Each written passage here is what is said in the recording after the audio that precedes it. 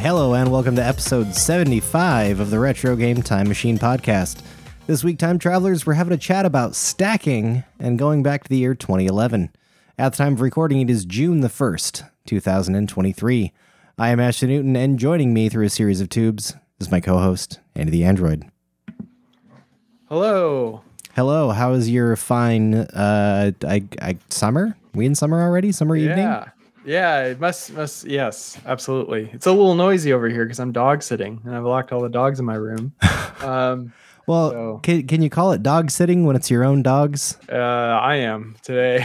I mean, that's one thing that if I hear somebody that's like, yeah, I'm babysitting and they're talking about their own kids, I'm like, no, you're watching your kids.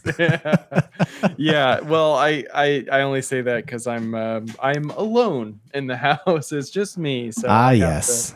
I have to watch them. So yes, I am familiar. Yeah. Hopefully they'll settle down here really soon. So anyway, things are good. Things are good. I don't know. It's just kind of vanilla right now. It's like pre-summer. It's about to come. It's very close. I know It's already started for most, but it's coming for me. Yeah, same. It hasn't quite started weather-wise summer. Yeah, definitely not weather-wise. Yeah, I think we're finally getting spring that we were promised this whole year. And, Yeah, everything's just a little bit delayed. Yeah, we had extended winter for a long time, so. Yeah. Anyway, summer should be starting soon. We got some vacation planned. I'm realizing I'm going to be gone for a full 2 weeks, so we're going to have to figure something out for the podcast. Yeah, we should talk about when that is. Yeah. I should probably clue you in on when that's happening. Yeah, that'd be sweet. But yeah, anything else been going on? Not a whole lot. Just like I said, I got kind of the house to myself for a couple of days because my partner's out of town visiting family, and I don't know. Life's not super exciting right now. I'm just kind of like trying to survive. That's really all there is, Fair enough. Go to work, do a little light cooking, nothing really spectacular. Yeah. How about you? How's your week been going? I'm recovering from like a nasty head cold that's been super irritating. And you shouldn't have recorded that podcast with me because I probably gave it to you. Well, yeah, my partner was sick and then I got sick and then she got sick again, but not as sick. So yeah, we were giving it back and forth to each other. And let's see. Oh yeah. So yeah, as everyone maybe noticed, at least if you listen to the episodes as they are released, you would have noticed the last episode was late. And it was late because I went to Beta Breakers. And that was the first time that I'd ever done that. Also did it with my dad and my grandfather, and we had a really nice time. Now, my grandfather's 80. He has been doing this for, I guess, 30 years now. Wow. And this is the first time that we've all ever done it together for very good reasons, because I didn't know, my dad and I, we didn't know him until somewhat recently. Oh, okay. So without going into like the full detailed story about it, but anyway, so he's a recent addition to life. He's been very nice. And, so anyway, we joined him and we finished the 7.4 miles in just over 2 hours. Now, that might not sound that impressive, but when you're 80, that's pretty fast. Yeah, for sure. He was walking at a constant 3.5 miles an hour. No joke. He's just like booking it through San Francisco. So yeah, it was a lot of fun. We all stayed in a hotel together, had some nice meals together. Just generally had a really nice time. So that is why last episode was late. Though I recorded it on time, I was out of town for like 3 days, and doing family stuff. So, and then also this past weekend helped a friend move, had some friends come and stay with us, had good food, a good time, good friends, all that good stuff. All right. Well, we didn't end up getting a question, but anything else you want to chat about before we dive right into the news? No, I think probably the news should be good. No full weather forecast.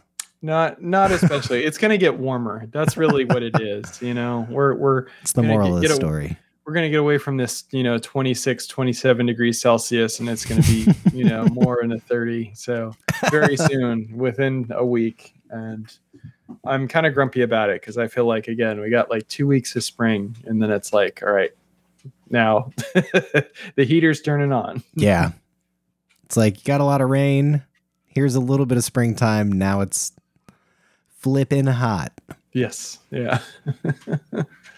All right. Well, then let's jump on into the news, where I saw earlier today on retrododo.com as I was preparing, Numskull is a brand, I assume, is releasing new Teenage Mutant Ninja Turtle mini arcade cabinets. Numskull isn't not some dummy. There's not not that guy, Yes. Not that silly chap from down the road. Yeah. These look beautiful. These look perfect. I was like, so it's recreations of the 1989 Ninja Turtle arcade game and Turtles in Time from 1991. I was like, oh my God, I need to buy one or both of these. And then I saw they cost $300 a piece. Ooh. And I said to myself, never mind. Yeah. This will be a thing that I am so glad it exists. It's out there in the world and that some people have it. And I would love one of these. I just don't $300 love one of these. Yeah, I get a little nostalgic looking at it and seeing the coin slot up towards the front. Yeah, it the detail, so the scale of the buttons and the joysticks for the controls for all 4 players are scale appropriate to the cabinet. So it would make it more difficult to try and play, but it does look like it has a detacher, or not, like an additional kind of arcade stick that you can plug into it. But even then, the buttons are kind of tiny. Whatever. These are more of a showpiece that is impressive that you can actually play them. But really, if I had these, I just would sit them on my desk, turn them on, and leave the attract mode running. Yeah. Just a monument of your nostalgia. Yes. Yeah, it says they are quarter scale, which I think is cool. It rounds out nicely. 1/4 the size. Wait, if they're a quarter the size, they're bigger than I think they are. Yeah. Still, okay, maybe would these fit on my desk? I don't even know. It doesn't say how tall they are. Never mind. 17.5 inches tall. Okay. Oh yeah, they're pretty good size. Yeah, and with a 6-inch screen. Oh, okay. You could actually kind of play these. Wow. Yeah, I noticed that I think in the front it uses like a full PC power cable, so it's almost like it's almost like a, I don't know, a PC PSU up in the front. I think maybe that's where the there's 4 USB ports in the front, hidden behind the coin doors. Oh, okay, there you go. Oh, and you can use USB controllers on. Oh, so you could plug an arcade stick into it. It's slowly selling you. No, it's definitely not selling me. It's still too much money for all of this for me. Yeah. If they were like $150, maybe even then, that'd still be. You might be able to catch them on sale. Yeah. I mean, I do love my Astro City little mini arcade cabinet, but anyway. Yeah, it's a very nice cabinet. Or you can wait. Both limited edition cabinet will sell for $430. Yeah, I saw that price, and I wasn't going to correct you, but I was like, "Is that mean you get both for $430? Maybe, maybe." Huh? Interesting. Anyway, still no, I'm sorry, I'm not going to buy this, but dang, it looks really cool. Yeah. But yeah, I just wanted to let folks know that these are out there. These exist. If you're an even bigger fan of these games than I am, then please buy it. Send us pictures. Let us know how cool it looks in your house. Yeah, agreed. Our next story we have here, limited edition Evercade versus Atomic Edition revealed. There are only 2,000 units. Yeah, I saw this on Retro Dodo earlier today. Are you familiar with the Evercade versus? No, I am not. Which is convenient because you can tell us what it is. All of us. So it's a little game console that uses cartridges, like a new set of cartridges. It also uses what I would say, like, remind me of like the styling of like a TurboGrafx PC Engine controller. But it has like button faces like in the Super Nintendo type layout. Yeah. If that makes sense. Where it's, more of a diamond pattern. But basically like the Evercade versus has been around for a while. Like I've seen it at my local game shop. But yeah, the games come on cartridges. This particular one has Duke Nukem Remastered, Duke Nukem 2 Remastered, Duke Nukem 3D, Duke Nukem Time to Kill, also Land of the Babes, and Duke Nukem Advance. So this is like the special, I guess, Duke Nukem kind of themed and branded version of the Evercade versus. Yeah, so this is something it's not an emulator console. It actually runs cartridges. Yeah, it has... Yeah, it basically. So it's funny because this console reminds me of years ago. I think it was the very first episode of the Retro Gaming podcast of the Reddit Retro Gaming subreddit, and we interviewed the guy that was going to be bringing back the new cartridge-based ColecoVision. And it was going to be using the shell moldings of the Atari Jaguar. And like everything that they described, basically like the Evercade versus is very similar to what they described for what they wanted to release that they never did. Oh, okay. I think that ColecoVision, I think they were going out there and saying like, yeah, no software updates, no internet connection. Like your games are going to be done, Yeah. And I don't know if that's fully the case with this. Yeah. Right. I don't know. I think that software updates are good, like minor software updates, games shipping, half finished, not so good. That's not the good part of having software updates. I like break fixes that come out, this we overlooked something. Now you can play the game and you don't have to pay any money. Those are nice. Yeah. So anyway, this is a thing in case you listener did not know this existed. Now you do. And whether you get this or not, now this is another useless piece of knowledge for another thing that's on sale that you can have shoved in your brain.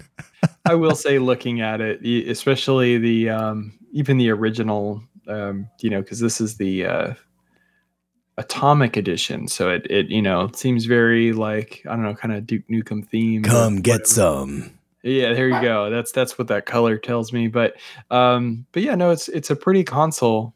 I don't know. It gets me excited the same way like 8-year-old me would get excited looking at one of these things.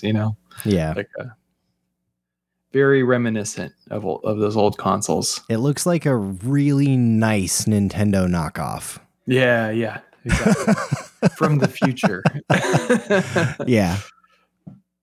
Or if you asked an AI to say what an NES would look like if it was released in, I don't know, a different year. Yeah. There you go. An alternate timeline. That's what the Evercade versus is. Exactly. And you know what? I've realized all these news items aren't news items. This is just me telling people crap they can buy. Hey. So also, now that I've realized that, none of these things do we get any commissions on, because we're linking directly to whatever sites are talking about them. No affiliate link of any sort, of any kind. Buy these things or don't, or just don't care.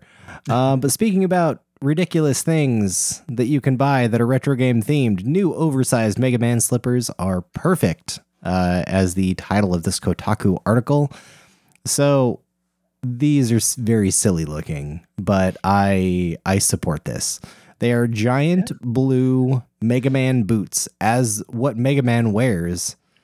And they are slippers.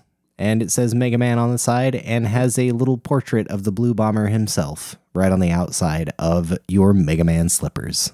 You know what they should do is they should make a Mega Man, like hand cannon hand warmer to go along with this that you just like stick your hand into and I guess switch off or something. And like a knit Mega Man helmet ear warmer. There you go. Yep. Be nice and snug while you play Mega Man. Exactly. Now all you need is the Mega Man NES controller, like one I have. Yeah. I realize these kind of look like blue Uggs in a way. They do. Oh my God, they are. They're just blue Uggs. Yeah. Yeah. With Mega Man branding. That's hilarious. But I do like how it has more of like an angled shin guard, like how Mega Man wears. So yeah, that's cool. Oh my God. These slippers will be released June 23rd in small, medium, large, and extra large sizes, and cost $30. Oh my God! And there's Mega Man sneakers that they kind of look like a cross between Vans and Converse high tops. Oh, okay. With some Mega Man branding on them. Yeah. All right, that's cool. I'd potentially wear that. Yeah, they don't look as cool as my Nintendo Vans, though. Yeah. Those are at least in my opinion. Anything else about all of our advertisements? I guess masquerading as news. Yeah. I mean, things are just around the corner, I think. So, as far as news, we got you mentioned before we started recording Summer's Games Fest. Oh yeah, that's right. Sony announced some stuff, but I don't know. It didn't seem very retro themed, and yeah, Spider-Man looks cool. Sure, I'll play that. I'm excited for the Starfield Direct coming on the 11th of June. Yeah, that should be good. That is on my calendar. I will be watching it. I'm looking forward to seeing what that game is, because I just don't have a concept of it. But yeah, I haven't looked too much into it, but it should be cool. I hope it should be cool. Yeah, I'll admit. I mean, I love space, so I really want it to be cool. So space. We're in space. I was space. Thank you, Portal 2. Yes. All right. Well, is that it on the news front? You got anything else? Should we talk about stacking? Let's talk about stacking. I'm excited. All right, let's get in that time machine. And we have arrived. It is February the 8th. The year is 2011. It feels like not that long ago. Even though it kind of is. But it's in that weird place. Yeah. That I'm like looking at some of these things that I was finding. And I'm like, that was just like a couple years ago, right? Yeah. It's in that like decade-long corridor between like way back in the day and right now. Yeah. Yeah. So playing on my my iPhone.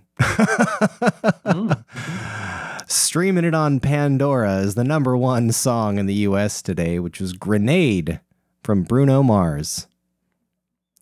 Interesting fact. Well, actually not interesting. Fact, I've never heard this song until today. Oh, really? I don't know how I escaped it because I was playing it in preparation, like getting everything ready. And my partner was like, "Oh yeah, I love this song." And I was like, "I don't know if I know this." And she's like, "Oh, you'll know it when it gets to the chorus." Yeah. And then the chorus came and went. And I was like, should I have known it by now?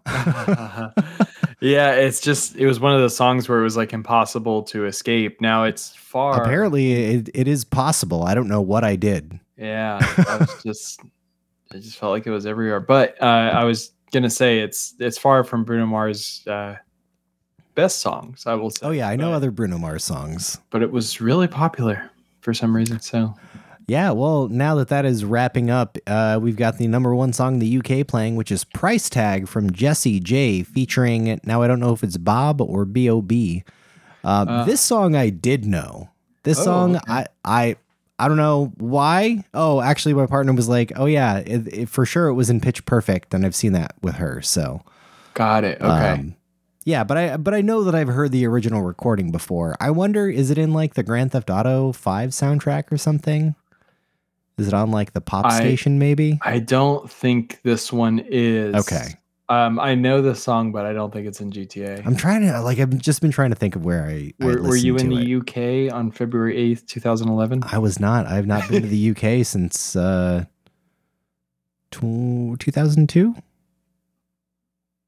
I think. Maybe. Yeah, I've never been. One day. Anyway, it's been a little while. All right. Well, now that song is wrapping up, other things that happened here this month in February of 2011, February the 6th, Super Bowl. I can't remember. What does L mean in Roman numerals? Wow. Why do I not know this? I thought it was 50, but that would be incorrect. Yeah, because it ends with a 5 right there. Anyway, whatever Super Bowl was this year, because I can't remember Roman numerals. Yeah. At Cowboy Stadium in Arlington, Texas, Green Bay Packers beat the Pittsburgh Steelers 31-25. The MVP of the Super Bowl was Aaron Rodgers, the Green Bay quarterback.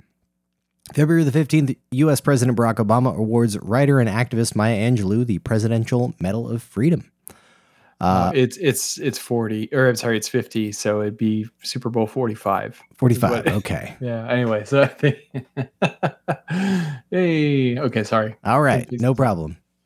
Thank you for the update and correction, because I was like, I know these. I know, oh no, I don't know Roman numerals.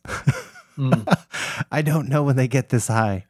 All right, other things happening. February the 20th, 60th NBA All-Star Game at the Staples Center in LA. West beats East, 148-143. The MVP was none other than Kobe Bryant of the LA Lakers. February the 27th, the 83rd Academy Awards. Winning Best Picture was The King's Speech, and Colin Firth and Natalie Portman both won Best Acting Awards. We also had Trent Reznor and Atticus Ross with Best Original Score for The Social Network. Movies released this month include Just Go With It, The Roommate, Unknown, Nomeo and Juliet, I Am Number 4, Hall Pass, Drive Angry, and Cedar Rapids. Music albums released this month include 21 from Adele, Sigh No More from Mumford & Sons, Born This Way from Lady Gaga, Wasting Light from the Foo Fighters, and Torches from Foster the People. Wow, this is the first time that I actually know definitely all of these albums. Video games released this month include Two Worlds 2, Grey Matter, Mindjack, Dreamcast Collection, and The First Templar, all for the Xbox 360. On the Wii, we saw Mario Sports Mix, Conduit 2, Fishing Resort, Kirby's Epic Yarn, the European release, Carnival Games, Monkey See, Monkey Do, Fishing Master World Tour, and Build-A-Bear Workshop Friendship Valley. Oh, and Outdoor Challenge. We can't forget about Outdoor Challenge on the Wii. Build-A-Bear made video games. Yes. I didn't know that. I didn't either. On the PS3, we saw games such as Killzone 3, Tactics, Ogre, Let Us Cling Together, Yakuza 4, Trinity, Souls of Zil All, and Hyperdimension Neptunia. We also saw multi-platforms releases such as Marvel vs. Capcom 3, Fate of Two Worlds, Bulletstorm, Test Drive Unlimited 2, and D-Blob 2. De Blob. Yes. De Blob. Yeah, I never played those games, but I was thinking of A Boy and His Blob. Yes. Actually, De Blob something else. But we're not talking about that. We're going to talk about stacking. Stacking what? You said it, but I can't. I forgot. Mastroikas. Wait, is that crap? Now I'm not. No, Matryoshka. Matryoshka. Okay, there we go. Hey. Stacking, as Matt stated, released February 8th, 2011. Today it is playable on PC, Linux, Xbox 360, Xbox One, and Series consoles through backwards compatibility. And the PlayStation 3. Oh, and the PlayStation 3. Wasn't it? What? Didn't it come out on PS3? I thought I said that. Nope, skipped right over it. Yeah, it's okay. PlayStation 3. I think that's where I played it because I went to download it on my Xbox and it wasn't in my purchase history, and I was like, "What?" Like, oh, I thought you just picked it up recently. Because you said it was on sale. No, I was advertising to you. I picked up. Oh, okay. Something else, but got it. But yeah, it was on sale. I actually wish I would have picked it up because then I would own it on Xbox. But that sale has ended, sadly. It's okay. It'll be on sale again. Yeah. I'm glad. Or maybe on Game Pass one of these days. We'll see. I hope so. As for the history, stacking is the second game developed by Double Fine following Costume Quest. That's an interesting statement. Yeah, it's okay. So okay, maybe this didn't help. So full disclosure to folks, we usually struggle with some of the way that the stuff from Wikipedia is written. So I tried to be clever and I was like, here, I'm going to grab this and I'm going to put it in an AI chatbot and say, rewrite this and make this better. Yeah. Well, already the first sentence is like, this is the second game. That's okay. The Double Fine has ever made. And it's like, I'm pretty sure that's wrong. Yeah, I kind of see what's going on, but it's the second game from the Amnesia Fortnite event that they developed and released. Right, which it'll get exactly. It'll get into. So it originated during an Amnesia Fortnite event where the fate of Brutal Legends publication was uncertain. Tim Schafer divided the company into 4 teams to prototype smaller games, resulting in Stacking's creation. The game's creator, project lead, is Lee Petty, who served as the art director for Brutal Legend. Petty aimed to reinvent the point-and-click interface of contemporary adventure games while maintaining engaging characters and stories. The concept for stacking emerged when Petty observed his daughter playing with Matryoshka dolls. I think I said it right. There you go. He realized that the dolls themselves could serve as the characters, inventory, and action verbs simultaneously. The use of dolls, a familiar toy, was intended to appeal to both casual players who could quickly grasp the mechanics of stacking and unstacking, and hardcore players who would appreciate the deeper gameplay mechanics. This approach also facilitated production, as the doll model's basic structure in the game's engine could be easily reused for the game's over 100 unique dolls. Schafer collaborated with Petty on writing the game's story and designing some of the puzzles. The estimated budget for stacking was $2 million. I bet designing the puzzles for this was kind of fun, actually. Knowing, especially like how Tim Schafer just cracks jokes left and right. Anyway, the game features a central hub level called the Royal Train Station and 4 additional level accessible through the train station. Okay. Each level offers multiple puzzles that can be approached in any order. The level design focused on keeping the size small and uncomplicated to prevent players from getting lost. Most puzzles in stacking have multiple solutions, catering to both casual players who may only seek one solution to progress and dedicated players who want to discover all intended solutions. Players can freely explore completed areas to complete all the puzzles, even after finishing the main story. The puzzles and challenges are designed to be completed in short segments, allowing players to enjoy the game at their own pace. Petty aimed to evoke the contemplative nature of older adventure games while ensuring the environments felt alive and animated. I had watched an interview from Lee Petty just kind of talking. I think it was he who said this, but like the sort of the problem with adventure games is like once you've solved them, you're sort of done, Yeah. Whereas this one you can, get some replay value out of it, Yeah. The different solutions, right? Or yeah, that is true. Like once you've completed an adventure game, you have to wait until you forgot solutions. Yeah. To be able to enjoy it, and you're probably going to remember some of it. So yeah. Anyway, it's just and that's actually going back what made it hard, because I'm like, I can remember some of these solutions, but not all of them for sure. The levels and stacking combine elements from the Great Depression and Victorian era designs, utilizing virtual household items like marbles and safety pins. This choice was inspired by a fascination with dioramas and miniature stages. The game presents cutscenes in the style of early silent films, with dialogue shown on text plaques after being acted out on a theater stage. As part of the game's promotion, Double Fine offered a set of Matryoshka dolls based on the game's characters, which sold out within 24 hours.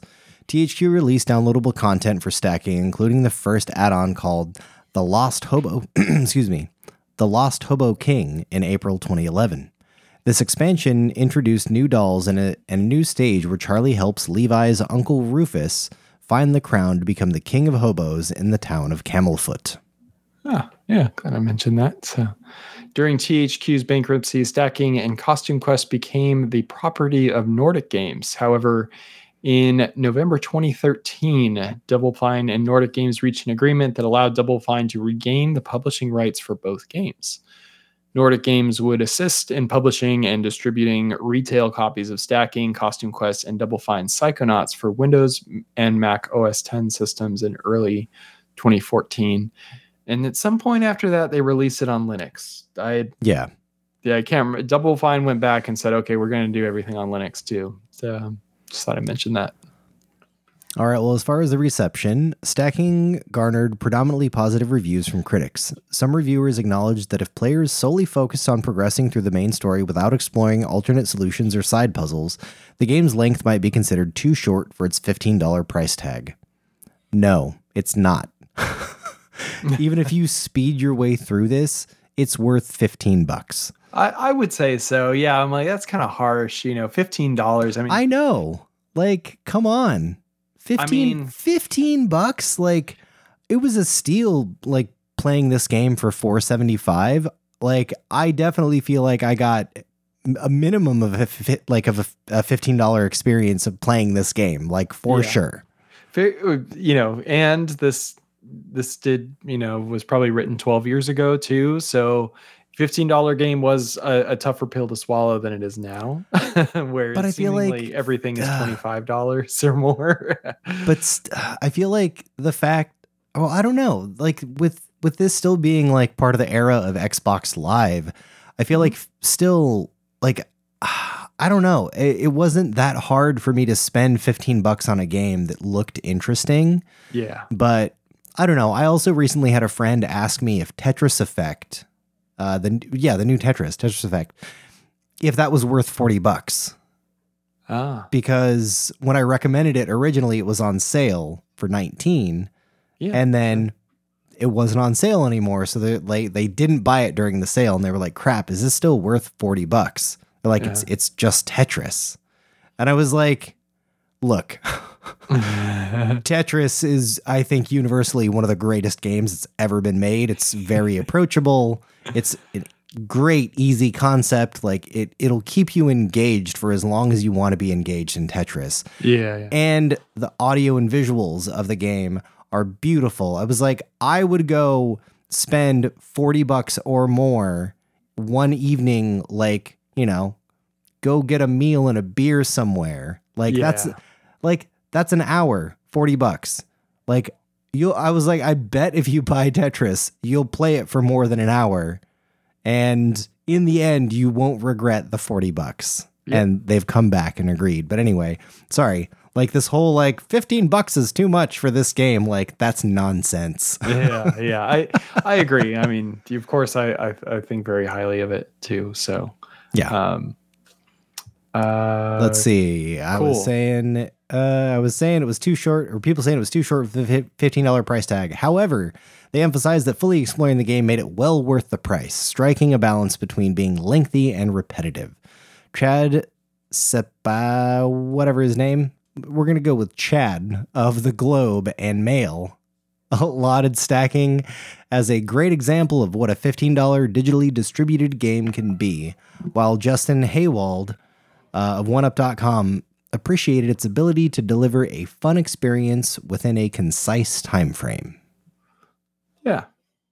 Yeah, I definitely generally agree with that. You know, it is a good example of what a downloadable title. It's, you know, the graphics I thought looked very good, you know. They looked great from what I played. I played the Xbox 360 version on my Series X. Yeah. Whereas your dog disagrees about the $15 price point. Oh God.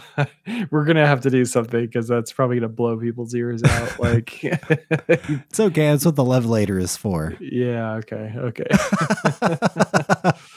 So it just like the production values feel good, but the scope isn't too big to where you feel like, you know. I agree. $60 would be a tall ask for sure, but I mean, $15. Yeah, I think it's perfect. I'd buy $15 games like this all day. Yeah. I'd buy that for $1. The game's core gameplay received praise for its accessibility, partially due to its visually captivating aesthetics.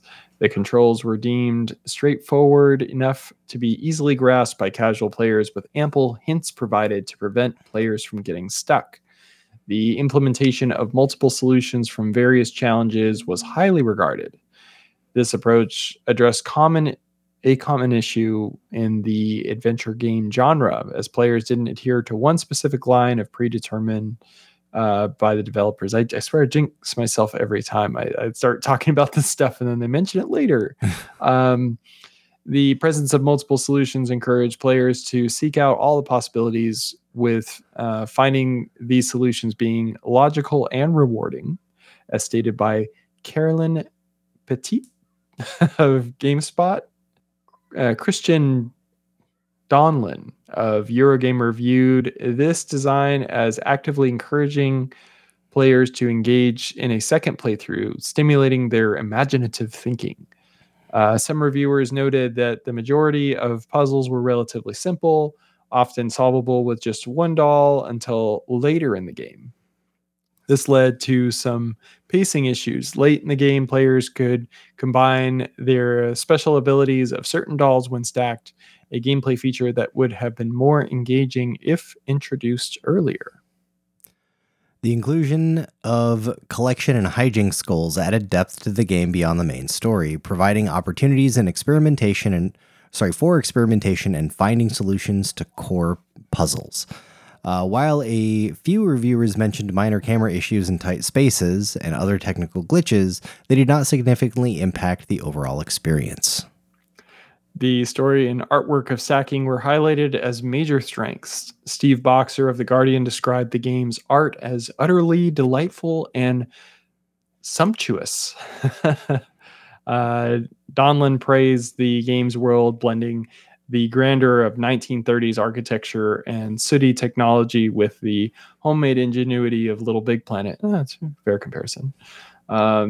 Reviewers appreciated the game's ability to tackle serious topics like the Great Depression and child labor while maintaining a humorous backdrop. Christine Steimer of IGN noted that the witty dialogue and goofy animations emphasized the game was not intended as socialist propaganda. In a review of the game's Linux release, Hamish Paul Wilson of Gaming on Linux gave stacking a score of 8 out of 10, commending the developer's creative output despite limited resources. He concluded that the game's competitive price point and solid Linux release made it a worthwhile experience for anyone interested in trying their hand at a little Matryoshka body snatching. I think they added the DLC for free for Steam players at some point too. So if you own it on Steam, you get the DLC. Also. Yeah, it was also free on Xbox as well. Oh, nice. Okay. Maybe they just threw it in there as for free. Full stop. As for the overview, the player assumes control of Charlie Blackmore, the smallest doll in the game, who embarks on a mission to reunite his family, enslaved by the nefarious industrialist known as the Baron. Charlie possesses the unique ability to jump inside of dolls that are one size larger than him and take control of them, provided the larger doll is facing away from him.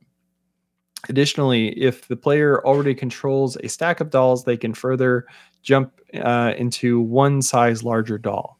At any time, the player can also unstack the dolls, allowing Charlie to enter smaller dolls than his current stack. Some exceptional dolls, aside from Charlie, possess their own special abilities, such as unlocking doors, floating to higher locations, or luring other dolls. These abilities can be utilized by the outermost doll in the stack. Consequently, the player must strategically stack and unstack dolls to solve puzzles throughout the game. As the game progresses, certain puzzles may necessitate the utilization of multiple dolls combining their unique skills. Each mission presents various challenges, each with multiple solutions, and rewards are offered for discovering all of them. For instance, in a challenge where a player must clear a lounge occupied by wealthy individuals, they can either sneak in a poorly dressed man into the party or have another character create a disturbance by emitting gas into an air vent, prompting everyone to vacate. Completing side missions, uncovering unique dolls, assembling and stacking matching doll sets, and performing hijinks with specific dolls also yield rewards. These accomplishments, along with achievements and trophies, can be viewed through dioramas constructed by Charlie's hobo companion, Levi. Yeah, I had a lot of fun with the hijinks in particular too. So yeah, some of those were really fun to come across just from like I don't know. I just liked kind of going around and body snatching people basically. Mm-hmm. And oh, wait a second. Now I realize the other game that this made me think of, Destroy All Humans. Oh, okay. Yeah. Yeah. Anyway, okay. But yeah, I just liked going around and like body snatching the other dolls and just like using, like trying to figure out and use whatever their ability was. Mm-hmm. So it was fun when some of those would come up as like hijinks of like when you're a magician and you're like making people plaid. Yeah. Putting argyle everywhere. Yeah, like stuff like that. Like, yeah. I don't know. It's silly and fun, or like going around and like as a little kid and farting in a group and just like they're like oh and like running away. Yeah, they did a really good job making the dolls expressive, which is like no easy task because they don't have a lot of animation. There's a little bit, they just kind of like shake them around, they do some sound tricks, and yeah, they move about the same way that the heads of Canadians do in South Park. Yeah. As far as the like two separate pieces that kind of flap around. Yeah, exactly. Yeah, good comparison. Yeah, I remember playing it back in the day, and again, I thought I played it on an Xbox, but I just don't know how I would have done that and it not be in my purchase history at this point. So I very well could have picked it up on PSN. So it was available there. I don't know if I've ever finished the game because when I finished it, I was like, I have never seen this. Like at some point, I think I lost interest, or it was the train level, or the last level was actually pretty. I don't know if I would have been able to really do that without a guide at some point, like defeating the Baron. So yeah. But either way, I've come back to a few times, and since it was on Mac, it was one of the few games that I knew I could run on Mac, so I'd fire it up there, play there for a little while, for as long as I'd want.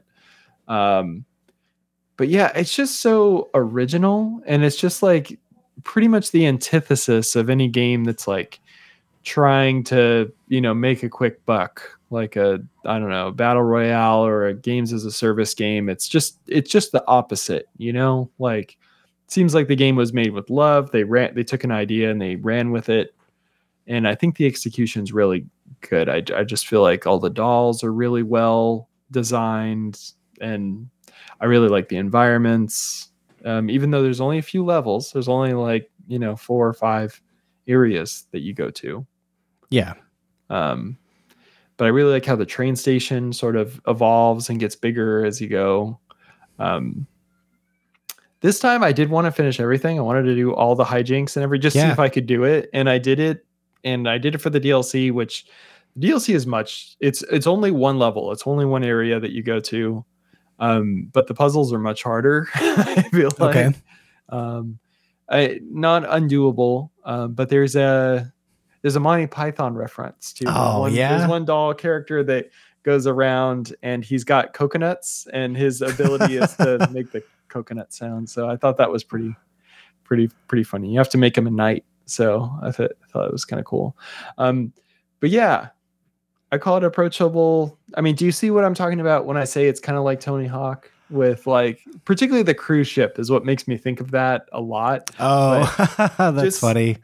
Because you're going around completing hijinks and doing objectives from a skateboarder's point of view or something, I can see that more with that level.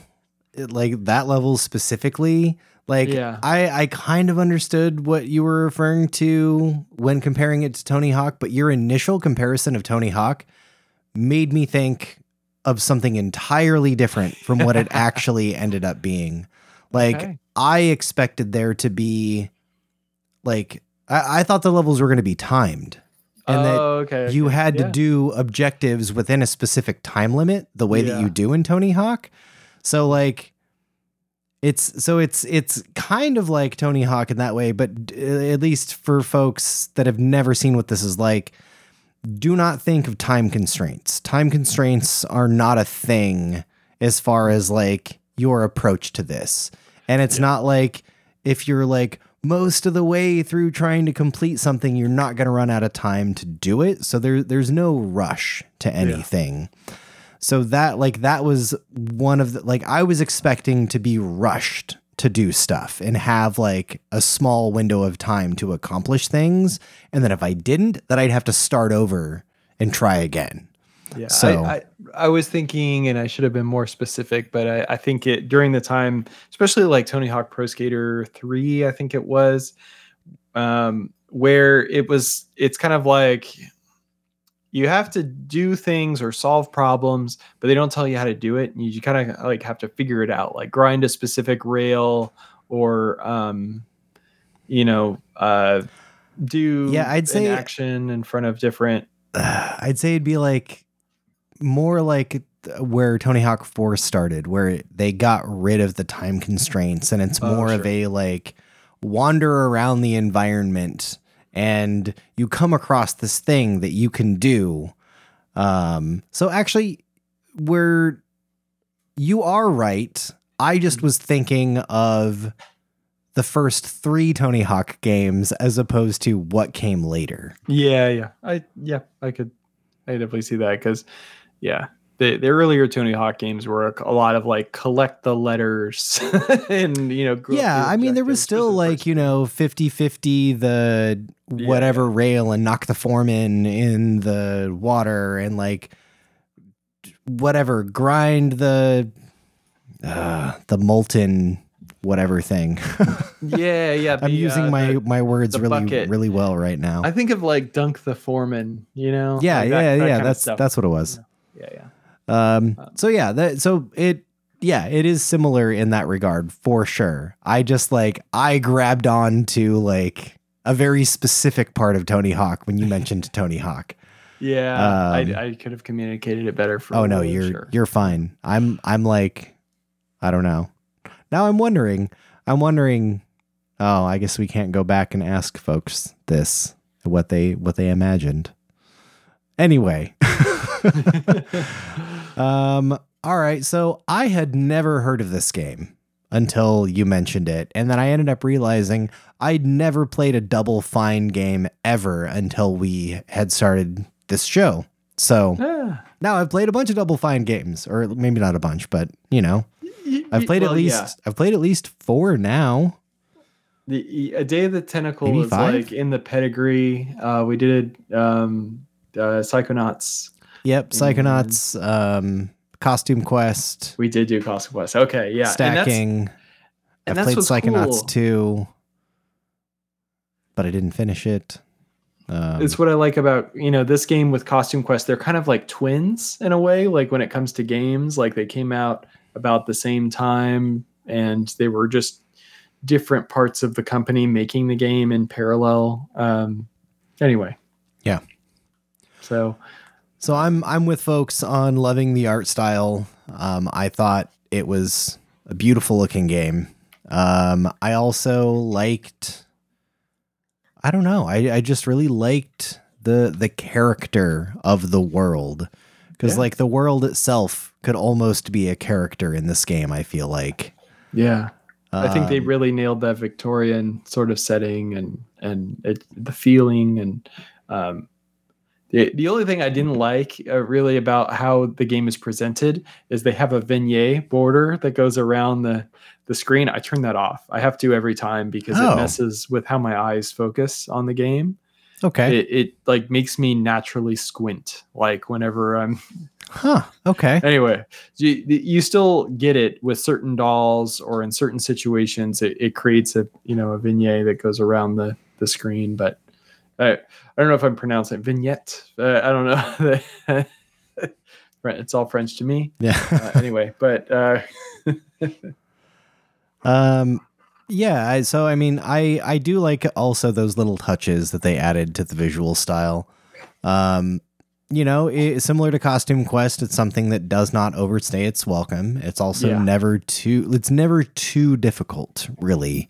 Yeah. I also, like a lot of the reviewers, really appreciated the multiple solutions path. Now, I did not 100% complete this game like I believe you did. I got somewhere around 60% completion. So there's a lot of stuff that I didn't go back and redo. So that's also why I really want to stress that the $15, I was closer to the speeding through the game when they're saying it's not worth $15. Well, actually, I don't need to keep harping on this. It's worth $15. Yeah, definitely. But I also really enjoyed all of the unique dolls because, like, primarily just because of some of the unique things that they could do. But I mean, really, like, the detail in all of the characters and even the little bits of voice acting that are in the game, I thought was really great, even though it's presented as a silent film. And I also really liked that about the game. That's something that I don't feel like you really see a lot. And to the point where they were talking about like taking a serious topic and still being able to do something lighthearted with it and have fun. I did appreciate that as well.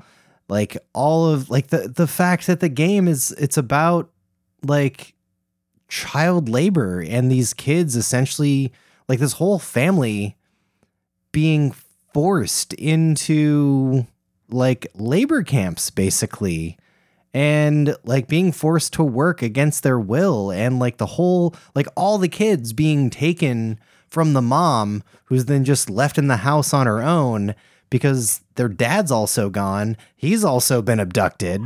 Like, yeah, it is like very lighthearted gameplay for such a like serious topic. But like, I don't know. It also felt very topical with a lot of like things coming up in the news about child labor laws again. And I'm like, come on, we already figured this out. We know this is bad. Why is this a thing again? Like stacking isn't like like everyone just go play stacking right now. You'll get to really like have see another opinion on why this is really bad. Yeah. And I really liked the Zeppelin, level. They had a different name for it. Perigible or whatever. I forget what that word is, but they have the child labor summit. And I loved how you had to get the summit members to, and they had different reasons for why child labor is bad, but it's just like ridiculous, like, trying to convince people like, who wants kids? They're always sneezing everywhere, and like, you can't put them to work. They're always complaining about naps and stuff, like let alone that it's bad. I thought that was an interesting line they were able to walk there. Yeah.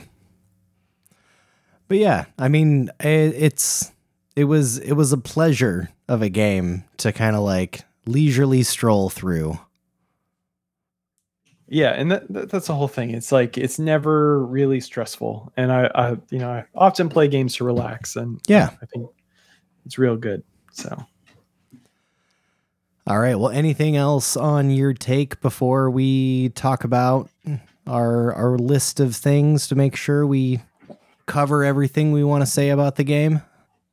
Let's talk about the music. That's what I want to hear. All right.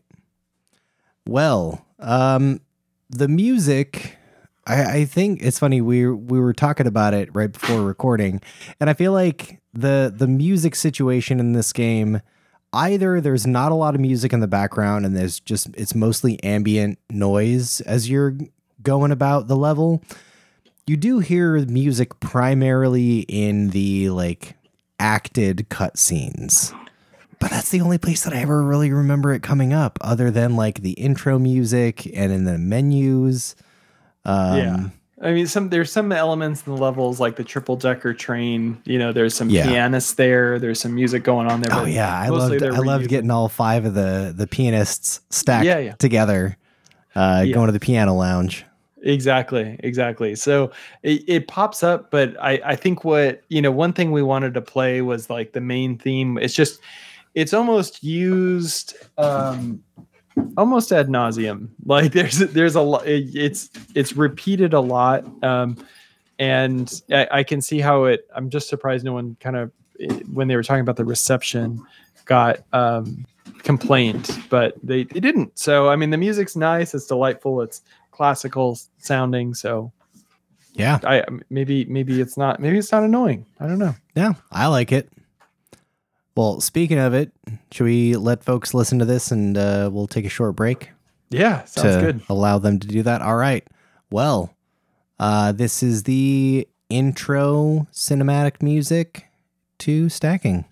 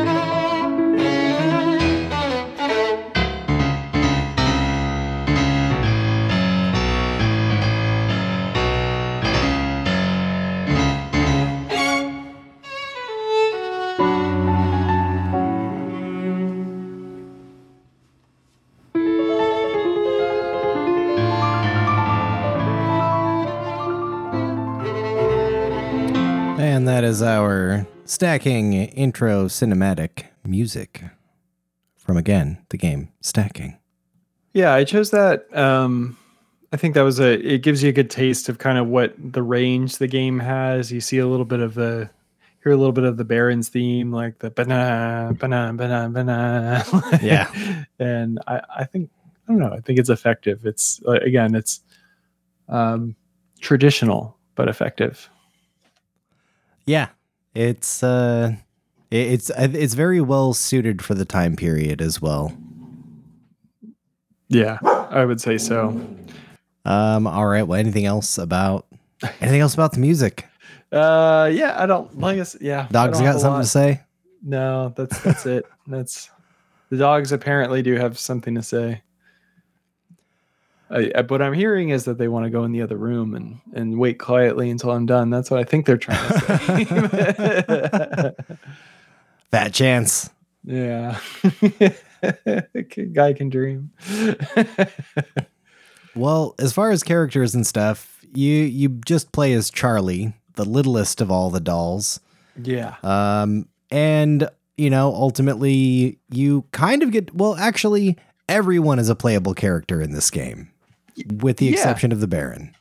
Yeah. There's a few dolls. I think it's kind of funny how when they don't want you to stack into a doll, because that doll will always face you. Yeah. It will follow you. You can't get behind the doll. Exactly. I mean, there's some dolls you need to like distract them to get behind them, but some dolls, like any of the Baron's henchmen or the Baron himself, you just nope, they're just glued to you. Yeah.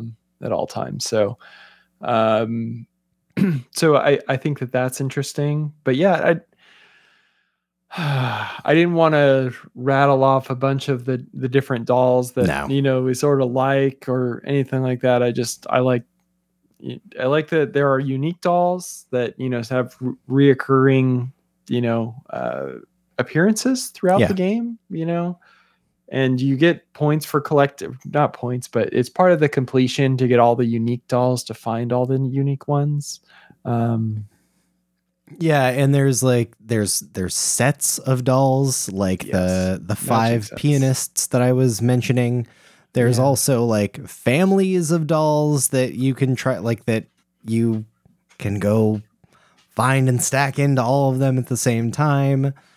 But yeah, there's cool little sets of dolls, or the unique dolls, that just give you a little bit of something extra to do. So even though I didn't do that all the time, obviously, since I didn't do 100% completion, there were a few that I would see that I would feel compelled to get all of them. So I liked that there were still ways that they were able to pull me into it, even when I wasn't like gung-ho about trying to 100% the game.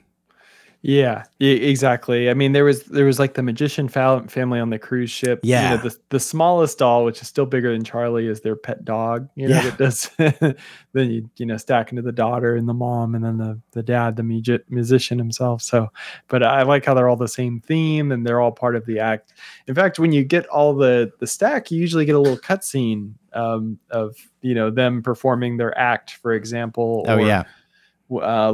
Later on the Zeppelin, when you collect all the movie cast, you get to see them record the film, and it's that's hilarious. Cool. And sorry, I thought that wasn't part of the main quest, I remember. So that was kind of cool. They have like this hilarious thing. There's like a cameraman, and then there's the actress and the actor. Yeah, it's funny, I saw all of them. Yeah, I just didn't stack into all of them at the same time.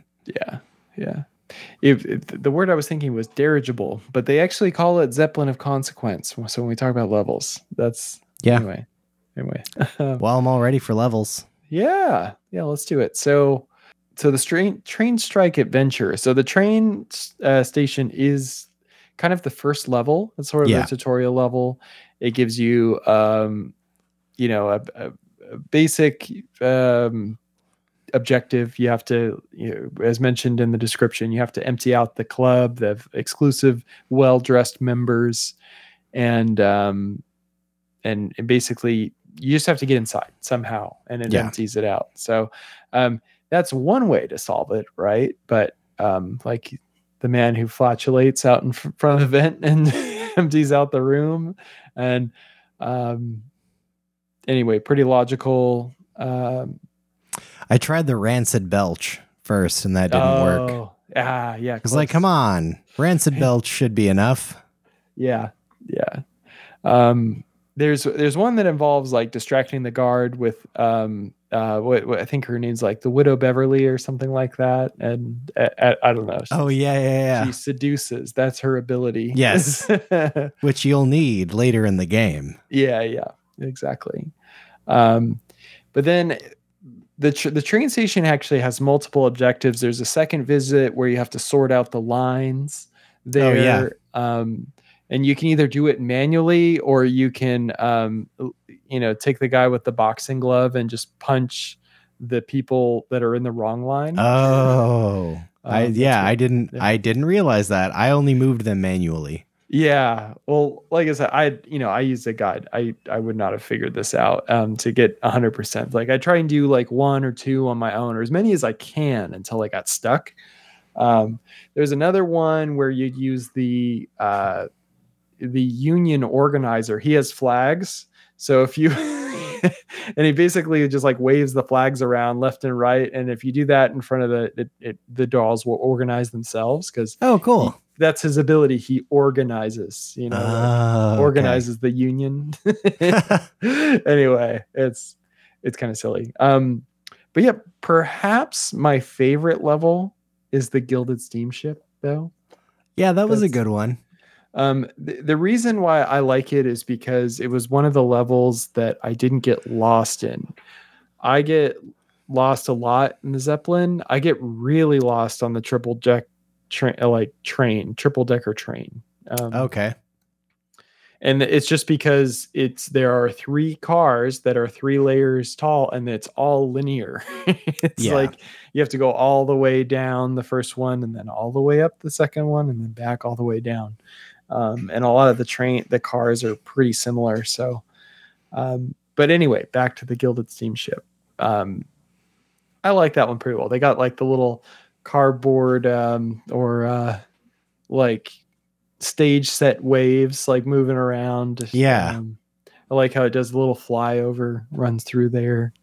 Were there any objectives or things that you really enjoyed on the steamship? Or I mean, I liked the cause chaos at the safari. Yeah. Like I liked some of those solutions. I think I did two or 3 of the 4 that are available, or I think it's 4 available. Yeah, something like that. There's one with that involves a cannon, like shooting the wrong targets. Yeah, it's like some sort of game. I think you can set loose a bear. That's like a way to do it. Like you can also just like break the cardboard cutouts of some of the, like that was the first one that I figured out, was like just walking up to the cardboard cutouts and knocking the heads off, basically. Yes. Yeah. Exactly. I think this walkthrough even actually shows. Oh yeah, and the Stop the Caviar service. I did a couple of those as well. That one was kind of fun. That one was fun because there's 2 chefs. There's a caviar chef, and then there's the he has the gruel thickener. Yes, the gruel thickener.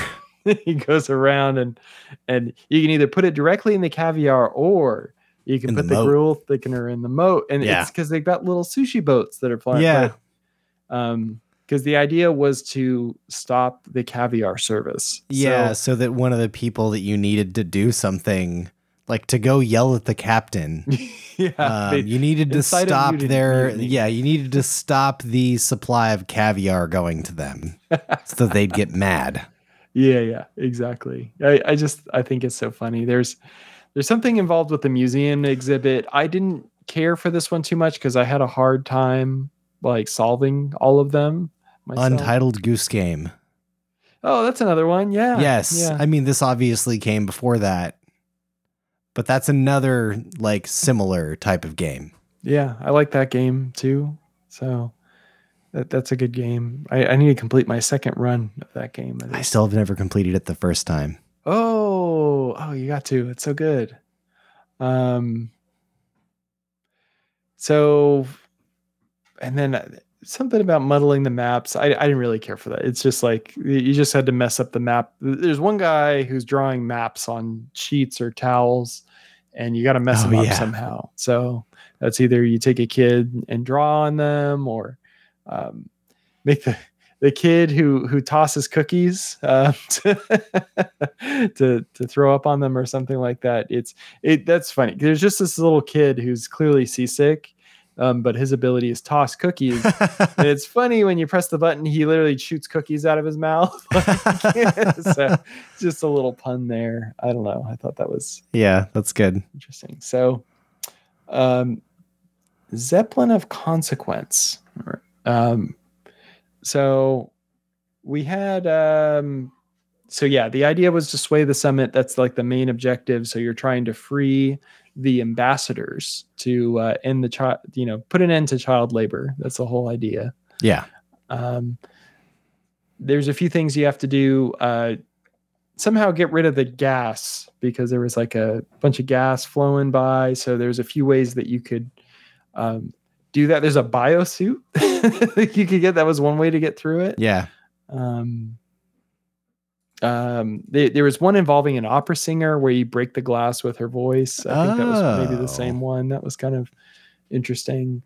Or you could use a mechanic to go turn off the gas somewhere separate. It's just like, I really liked how different all the solutions were. Like some of them were like almost identical with one nuance, one like slight difference. Like like I talked about the gruel thickener. You can either put it directly in the caviar or in the water. That's true. Where you're using the same character and the same ability, just on a different thing. And I think that was more like, okay, you're close, you're on the right idea. So, there's a couple different ways you could think about that. But there's some that are wildly different that involve different paths, or just circumventing. Usually one circumvents the problem entirely. Like goes around it, like use a pigeon or a seagull to fly over the objective. That's something fun. That pops up. Open the gate. You use the guy with the atomic wedgie ability. Open the gate and free the ambassador out of there.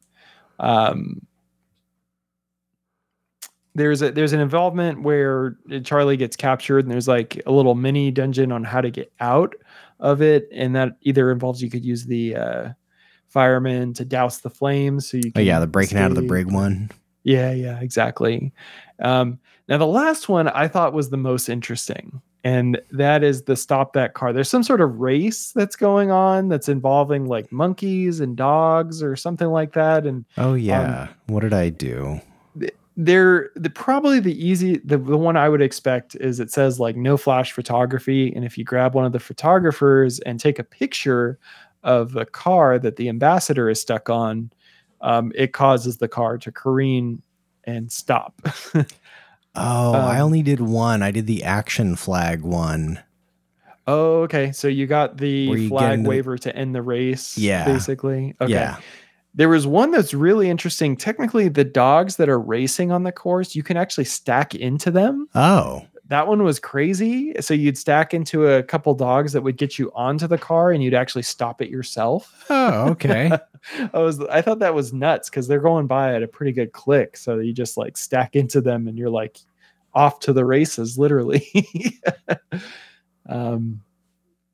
So that was a big thing. And then usually there's some sort of, you use the dolls that you freed or gathered and rather to sort of stop an objective. In this case, they try to crash the Zeppelin. Oh yeah. Okay. So the Baron says something like release the fish, and he shoots out like basically they're Swedish fish, like or if you go to Trader Joe's, they're Scandinavian swimmers. Anyway, they just release fish that attracts the birds that land on the Zeppelin and weigh it down and cause it to crash. So I forgot how exactly you save it. Something about putting coal in the Oh yeah, and then you have to like pump the fire or something. With the bellows. Yeah, that's it.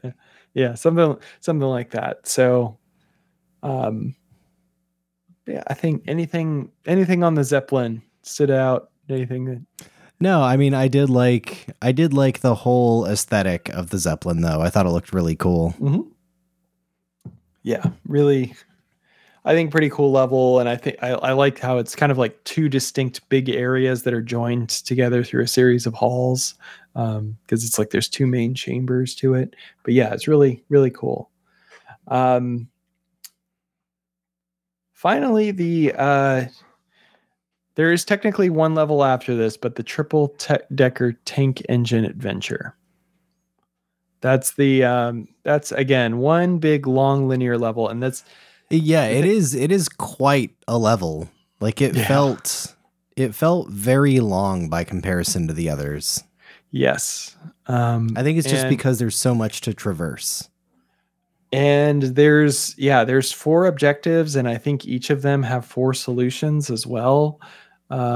Which is, I guess, is pretty standard, but it seemed like they were kind of lengthy. Just, I don't know. I think I've gotten stuck here before. Because without a guide, now question, did you use the hint system at all?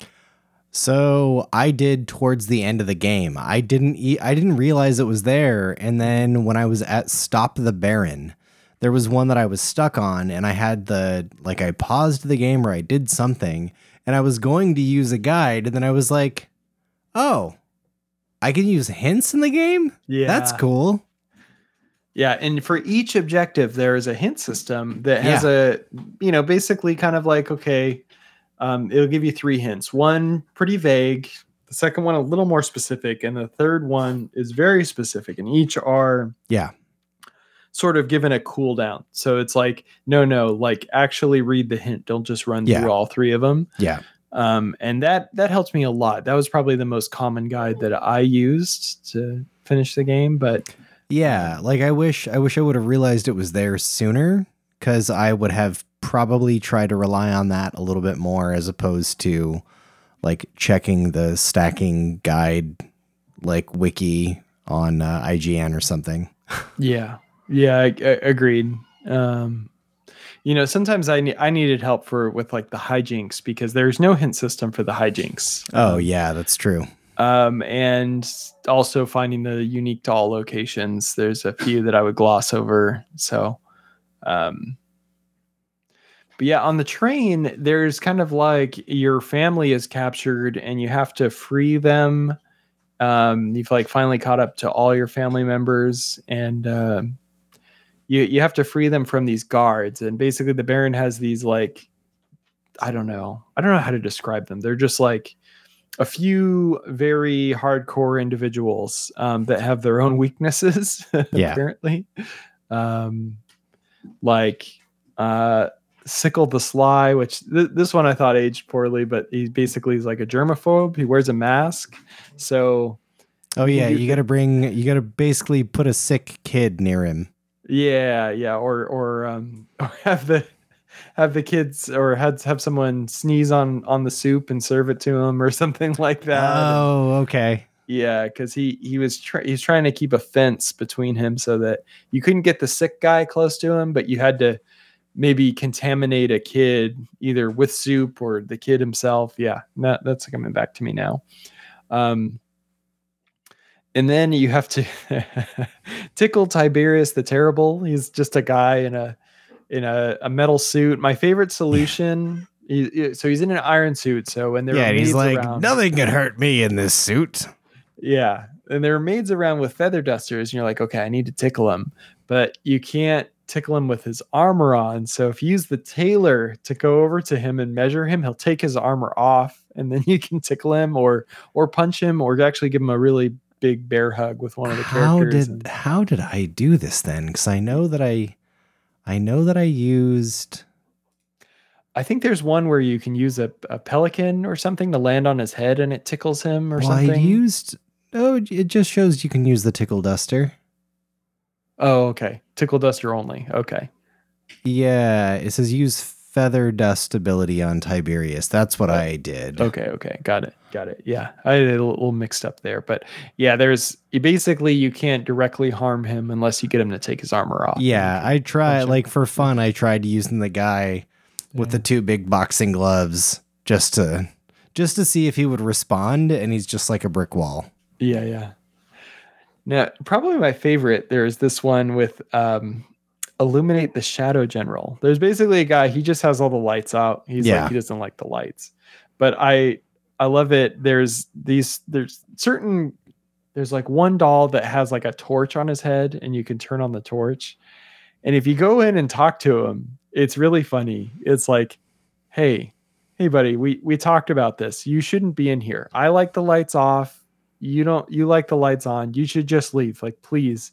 And you can do this combo ability. Basically, you use one of the other dolls to like spray gas or something, or even fart. The doll that farts. Yes, that's what I did. The fart and the fire. Yeah, it creates a bright light, and he runs away. He doesn't like the light. So yeah, there was also another one where I didn't realize it was related, and I saw something in the next room, and I did the sequence of things that I needed to do to turn on the power, which turned on the light downstairs for that guy. And I was like, oh, I unintentionally just completed another version of this particular puzzle. Yeah, radically different solution for the same problem. Yes, very different than walking up and lighting a fart. Yeah. The last one here, Scare Simpleton the Strong. That one, basically like a big kid, but he's tough, but he doesn't like clowns. My favorite solution to that was like clowns or ghosts. Yeah, or ghosts. Yeah, you could put a sheet on a kid and it'd run at him. Or you could, I think there's a specific ghost. It's kind of funny. It's a two-parter because there's a particular clown that lives in a Jack in the Box thing. And I was trying to get that clown out. So there's a trick. You have to take a kid and basically like misbehave in front of him. Like just doing things like inappropriate things. Like I used the toothbrush kid to like brush one of the other dolls or something, and he's like, stop it, I'm warning you, this is our emergency kid control system. It's just a big clown, and I don't know, you bring the big clown down to him, and he's just like terrified, he can't deal with it. So there's some other solutions there, I can't quite remember. Yeah, Scare Simpleton the Strong. I did the top one, the Masked Mirage, where you're the corporate spy. Yeah. Yeah, and then you use the disguise ability to put a mask on a different doll that you can then stack into, walk up to him, and then he's like, oh, perfect. I needed to take a bathroom break, so thanks for coming in and relieving me. Yes. Yeah, that was an interesting doll, the corporate spy. There's a hijink too to like put it on the mask on female dolls. I thought that was funny. Yeah, I just went around and put the mask on everyone. Yeah. But yeah, this triple tank engine, I thought it's so funny because there's just like, again, there's supposed to be a bunch of rich people that, like barons, robber barons and stuff on the train. And there's in the piano bar, it's just, they're just serving money. Like they're using. Yeah. Well, and like all of the like rich people on it are like polluters. Yes. And talking about how pollution's actually really good for people. And it was like, wow, man, this hits a little too close to home. Yeah. I love the decorations. They're flowers, but instead of flowers, it's just stacks of money, and there's waitresses going around serving money, and you can pour some money on the ground, and then everyone's trying to like bends over and grabs and tries to pick everything up. Yeah, they're just like groveling on the ground, like grabbing all the money. I thought it was silly, but just hilarious, and a little too true. Yeah. Now, I think I talked about all the puzzles as we were talking about the levels. Yeah. So I guess the only thing that's really left is when you confront the Baron, and it's like it's funny. Like I feel like the Baron level is a boss rush of sorts. Yeah. I mean, not that you can die, not that there's any real combat in this game, But like it feels like a boss rush in the respect that there are multiple puzzles right in front of you that you need to solve. You have all of the solutions in this area, but this is where I feel like when they were talking about the pacing of early on in the game, they don't introduce you to combos or having to, I guess, maybe even use multiple dolls in a like particular order. It wasn't as common. Whereas here it's like every single solution is going to require 2, maybe 3 dolls to get to the point where you can unstack the next largest version of the Baron and keep going down the list until what? You unstack the Baron to something the size of Charlie or maybe even smaller? Yeah, something like Charlie, and you end up in a like kind of one-on-one battle with the Baron, stacking into different dolls. Oh, that's right. There is a battle of sorts. It's rock, paper, scissors that you're doing against the Baron. Yeah, or they say Rochambeau. Exactly. It's a rock, paper, scissors battle, which I did not remember this at all. I don't know if it is a pretty short sequence. So it's very possible that I could have done this quickly. I mean, I just forgot that I did this, and I just did this 2 days ago. Yeah. It is a very short sequence, and it's not terribly hard, and it doesn't take a long time to figure it out. But first the Baron's running around with scissors, and you're like, oh crap, he's gonna cut me. Yeah. And then you see there's other dolls with a stack of paper or other dolls carrying a rock on their head. And you're like, oh, and it clicks. And you're like, I'm playing rock, paper, scissors right now. What defeats scissors? Let's go grab the rock. It's like somehow instantly recognizable. You know exactly what you need to do. Yeah. And like, you can't just see, oh, he's got scissors, let me go grab a rock and then just take your time. Like, the Baron does try to counter you by like, oh crap, you grabbed a rock, let me go jump into one of the dolls with paper. Yeah. So you got to be quick about it. And my strategy was to hang out next to the counter, like, oh, I'm paper, so he's running at me with scissors, but I'm hanging out next to a guy with a rock. Yeah. I wait for him to attack, and I unstack so that I could quickly stack into the rock and just immediately counter him. Yeah. So anyway. Yeah. So it wasn't too difficult. Like you said, you really kind of automatically just know what to do. At least if you've ever heard of rock, paper, scissors. Yeah. And it's kind of interesting. The last level, it's not a level. I don't think you can revisit it in any way. It's no, kind probably of like not. it's a one and done level. I don't understand like when they say, oh, it's worth a second playthrough. I'm like, I don't know if a playthrough is necessary, because as soon as you solve an objective, you can turn around and keep solving it over and over again. Yeah, I was thinking that too when they were talking about an additional playthrough. It's like, well, your additional playthrough is just completing your playthrough to 100%. Yeah.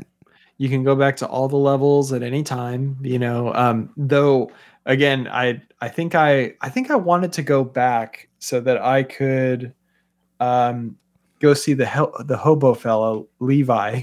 Yeah. Because I wanted to see my 100% completion, because he creates little dioramas with the dolls and all the unique dolls that you collect. I'm like, I want to see. I did it 100%. I want to see the whole thing.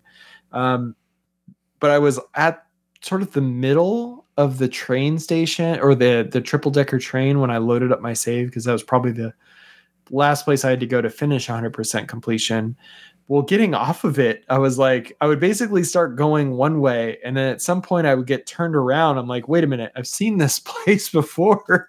And that happened like 4 times. I felt like it took a half hour for me to like get out of the train, at least get from one end to the other, I was also second guessing myself, like, wait, do I need to go to the beginning or the end? I can't remember. And it's the beginning. So, but yeah, I also just finished the DLC last night. I had solved basically there's these 3 hobo blacksmiths that you have to go capture or collect in Camelfoot, as a sort of a play on Camelot, I guess. Okay. It's sort of a hobo paradise because you go on a little adventure with Levi, which is completely unrelated to the story, so it kind of makes sense that it's DLC. And yeah, like some of the objectives are there's one section I wanted to tell you about just because I thought you in particular might like it. Yeah. There's basically a couple rooms that are filled with like these zombies. They call them ghouls, and they'll if they eat your brains, you pass out and you have to start over at the beginning. So you have to have different ways of getting through them, and one of them involves you take a character that throws cheese and they throw stinky cheese around. And basically it deters the ghouls as you're going through the zombies.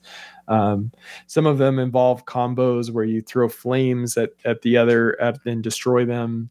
So I don't know, I just thought it was kind of neat, but it I don't know, it's not a must play. I'd say if it's enough to experience the base game, and if you were left wanting more, then the DLC is a good way to go. Nice. So, but yeah, I kind of liked it. How we were saying, like the old hobos, like it's the helping people is the hobo way. Yes.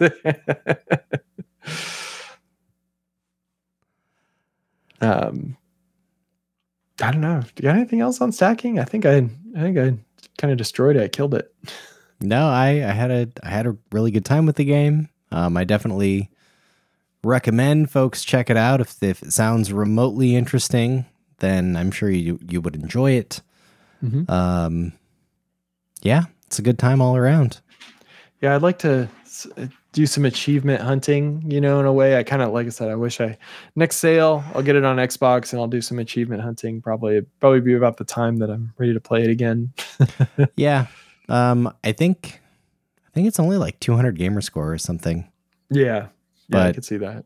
But yeah, like if you 100% the game, great, you just got everything. Oh, that's all it's those sort of goalpost achievements where it's like, oh, you completed the level, and then there's you completed literally everything in the level. Yeah. As far as like how the achievements work in the game. That was pretty similar actually with Steam from my experience. It's like collect all unique dolls. Yeah. Check.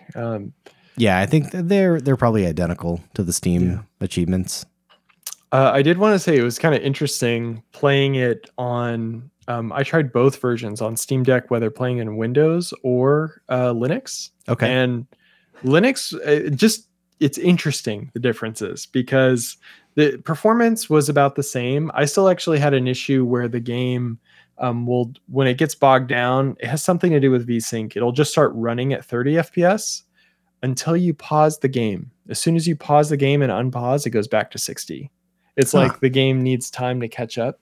So Weird. I saw that in both versions, VSync on or off, no difference there. The other thing was there was a cut. The audio was a little bit different. It almost sounded like it was like distributed, like some of the sound like the music was a little bit louder on Linux, but like the effects a little bit quieter, even though the levels were exactly the same. Thought that was interesting. But there was a crash that was happening on Linux because I realized when I was playing through, I'm like, oh, I'm playing the Windows version. I'm going to turn off, Proton compatibility and just download the Linux version and see it. And everything was fine. Except for on the triple decker train, there's one cutscene that involves like where it shows you the firefighter, and there's like it's introducing the combos, like how the firefighter uses the water on the swan statue, and then another kid uses a fan to freeze it. That would crash the game on Linux. But I could in theory go play on Windows past that cutscene, go back to Linux, and it would be fine. It's just that's what stopped me. So in just the interest of time, I just switched back to Windows, and like I said, I didn't experience any other problems there, so I just stuck with it. But I thought it was interesting, so that's cool. Yeah, I mean that you had a way to continue forward. yeah, exactly. All right. Well, anything else you got to say about stacking? Not really. Just thanks for playing, and part of it, I just really wanted somebody to talk to about this game because I've never met anyone who's played this game. So yeah, same. It's part of the fun. Now, I mean, just you. yeah, exactly. Now I can. Hey, remember stacking? Yeah, that's what I'll do in like a year or something like that. Well, yeah, I had a good time with it. I think it was a great, fun game. Yeah. Well, should we head back? Let's head back. Okay, let's get in that time machine. And we have arrived back to present day, which again is the past for you, listener. It is June the 1st, 2023. And I did have a fine time going back in time talking about stacking, but now is when we talk about the things that we have been playing like now. So, Tears of the Kingdom. I played a little bit. And I'm not being facetious. I did actually only play a little bit because of beta breakers and other stuff and seeing friends on the weekend. And I started playing my guitar some more, having a really fun time with that. So anyway, I have played a little bit of Tears of the Kingdom, but definitely not as much as Mr. the Android has. You kind of have to have some time set aside. And these past few weekends, there's been at least one day, like Saturday or a Sunday, where I kind of burn most of my day playing it. Yeah. And it's sometimes difficult to get me to stop, like I kind of one objective, like, let's go do this. Okay, let's go this. And then, you got it bad when you're like negotiating with yourself whether you should eat or not. And yeah, that's kind of been my experience. It's like, I don't need, let me do a couple more shrines. Yeah, just one more hour. It'd be fine. Yeah. So yeah, only a very small amount of that. But then also at the same time, I kind of fell back into playing the main storyline of Grand Theft Auto 5. Because I'm a weird person. Yeah, no, this was a nice surprise. You told me about this, but I want you to tell your reasoning. Yeah, so when I went to go see my parents on Mother's Day, I was originally going to stay a little bit longer than I did. So I was considering bringing my Xbox with me to show my stepdad, like MLB The Show 23 and a couple other like game franchises that I know that he'd be familiar with because of like seeing me playing games, growing up, or like also playing some stuff with me. Like he and I used to play Madden mostly, or Roger Clemens MVP Baseball on the Super Nintendo. So that's why I really wanted to show him MLB The Show 23. But anyway, I know that at some point they had seen like Grand Theft Auto 3 or something. Yeah, and you were like, do you want to see the brand new Grand Theft Auto game that just came out? So, anyway. Yeah, so I was like, okay, like I should show him GTA 5, but I should really like blow his mind with how good the Series X version of the game looks. And saw that it was on sale, so I was like, what the heck? I'm part of the problem. And I gotta say, I was impressed with the visuals, the ray tracing in the game. Holy crap. Like the reflections of the world in like glass or water or whatever, the reflection of the world off of your car as you're driving it through the world. Like, what's funny to me is, for me, this now almost 10-year-old game has been the best case for ray tracing I have seen up to this point. So yeah, I've been playing through the main storyline. I got up to the point where I can't start the FIB heist yet because Franklin hasn't done the first of the Franklin with Lester assassination missions. But I just finished the Merryweather heist. I've been doing all the like Strangers and Freaks. Oh yeah, those are always my favorite. Yeah, honestly. Even Grand Theft Auto 4, I love that. Yeah, so it's been kind of fun going back through all this because I haven't, like, though I played GTA Online quite a bit for a while, I haven't gone back through the main story of the game since whenever it released on PS4. Yeah, because that was the last time I played through the game. Like the storyline of the game was when it released on the PS4, which was right after, like not too long after I had played through and spent a lot of time playing it on the 360. So it had become like a tradition for me. Every time they re-released it, I'd play through the story. So like PS3, I didn't play through the PS. Oh, I don't know if I did it on PS4, but I definitely did on PC.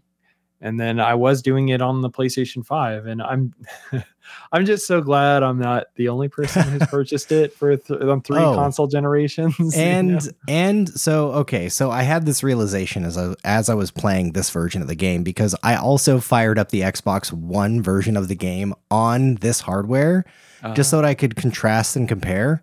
There is a huge visual difference, which I did not like. In my mind, I was like, no, this already looks really good on the Xbox One version. Which it technically does, but not as good. So I guess the realization that I had as to why this problem, and I'm using air quotes right now, but maybe it is a real problem, why this problem exists, and there's 3 console generations of GTA 5, is because think back to like GTA San Andreas or even GTA 4 more recently. All of the graphic mods that were coming out, or even, I mean, hell, even GTA 5 has graphic mods. But anyway, those are all PC based. So if you want to have a better visual experience for this game, if you want it to run smoother, if you want it to whatever, you need a beefy PC and you need to mod the heck out of it. Well, this is like the way to do that on console, kind of. I mean, you're not actually modding the game. Rockstar is doing that for you. Yeah, I mean, they're giving you the visual overhaul. They're adding ray tracing. They're doing all of these things. And it's funny, the game runs so solid at 30 frames a second with ray tracing turned on in fidelity mode that I swore to you it was playing in 60 frames. And then I switched over to performance mode, and then I noticed the difference. And I was like, oh, it actually isn't. But like, it's so rock solid and looks so good that like I had convinced myself, like, yeah, this is also somehow playing at 60 frames at 4K with ray tracing. Like, what? So no, it was the locked 30, but man, does it look good. And it's like, it is solid. I mean, essentially you purchased a ray tracing mod for Grand Theft Auto, right? Basically. And oh my God, the game loads so quickly now. Yeah. Yep. Yeah. It's and that nice. Quick resume. Oh man. Well, and you say that this is the best case for ray tracing, but I would argue for ray tracing, especially like how demanding PC games are really getting, it seems like the older games are the best use cases for ray tracing, just to breathe new life into them, because that's fair. Now our machines have overhead, right, to play those games. Yeah, but I mean, I like the first time that I caught the ray tracing effect, I was in the parking lot of the pier, like Del Piero Pier. Mm-hmm. The Santa Monica Pier, essentially. Yeah. And like, I was looking for a car to steal, and then I saw, like, out of the corner of my eye, a perfect reflection that was of my movement, of my everything as the character, in the glass window that was separating like the outdoor seating area of a restaurant from the parking lot. And I was like, wait, what? Like, that was when I really realized ray tracing was on. And like, I I walked around while like focusing on it. Like there was so much that I was doing to just look at the reflections in the glass while the glass is still transparent. And it's like, I don't know. It looks so good. So yeah, anyway, it's like you haven't seen a real reflection in a video game before. Like literally. Yeah. It was so striking. Yeah, like the reflections and shadows are always faked in video games, but ray tracing's the closest thing to authentic, right? So yeah, and then riding around at night, I would turn on, like I've been turning on my high beams at night just to also see like the stark contrast, like when you're out driving in the desert, how dark it is, and the brightness of your high beams, and just like the way that your headlights are casting light on the world. It's just like driving a car at night. Yeah. I mean, it sounds like, as I'm saying this, it's like, this sounds silly, but like I don't know. It looks so good. Anyway, I'm impressed. Yeah. I'm glad it's available on console because, like, I'm just unwilling to purchase on, the necessary hardware to get decent results with ray tracing on PC. Same. And like, I even technically have a video card that can do ray tracing, but it's not like optimal for it. So I feel like it would make my PC, though very comparable to the specs, probably technically better in a lot of ways than my console. Yeah. There's just so much more overhead of the OS and everything else that it doesn't perform quite the same. So anyway, so that was a long-winded thing about why I've been playing GTA 5 some more. Also played some Tetris Effect Connected with some friends that were over the weekend. And then also have played a bit of Overwatch 2 still. And I know last time we recorded, I was like, I don't think I'm going to be able to make it to the end of the battle pass and get my Mercy skin and whatever. Well, it turns out I was actually further along in the battle pass than I remembered. And I'm almost actually done with the whole battle pass. I got the Mercy skin that I wanted. So hooray. But yeah, I've been having fun playing as different characters. And then also when I feel like I want to be as effective as possible playing as Mercy again. But I got to say, it's been kind of painful being support when some other very obviously brand new players have been playing as Mercy. Yeah. Where I'm just like, come on, like you're not even like flying around anywhere. Like that's how I can tell somebody's brand new, is they're just like running everywhere and they're never using Guardian Angel to fly to somebody. Like there was somebody yesterday that was just like standing in one place only with like trying to heal somebody around a corner and like wouldn't go anywhere. And I was like, oh, okay. So you're brand new to FPSs apparently. Yeah. And somebody told you just play as Mercy. It's the easiest character or something. Like, I don't know. Now, do the consoles like, Nintendo Switch have cross progression? Could you pick up your Switch and play and progress in the battle pass as well, right? Yeah. Okay. I could. I've just been kind of stubborn because now that I've gotten back into, like, for the past couple of years playing Overwatch on PC, it's I had way more tolerance for going back and forth and playing on everything. But now I'm just like, no, I can only play this on my PC. Otherwise, it doesn't feel right. It's like one of the only games that I feel that way about. Yeah, absolutely. Yeah, I mean, even for me playing Rocket League, like I play so much better when I'm on PC just because of the high frame rates. Yeah. Like, sometimes, I still play on my Steam Deck or, other, even my Switch. I still play on my Switch. Yeah. But it's just kind of like out of convenience, Yes. I just play against bots. I'm not really playing online or anything. So, cool. Yeah. My Tears of the Kingdom update. Again, I just refuse to relinquish any spoilers, to anybody, especially because thanks. I was sick for a couple weeks, so I'm like a lot farther in the game than like basically anyone I know personally. Yeah, the good fortune to being sick. Yeah, I had the good fortune to be sick, so there was a few days where I just played all day.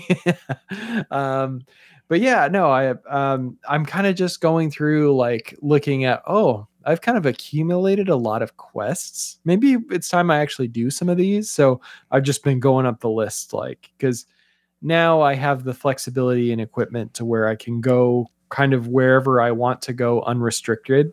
So, it's not a big deal if I have to go climb that mountain or go into that cave. I'm like, I'm ready. Yeah. So nice. So I'm doing that. I'm enjoying it.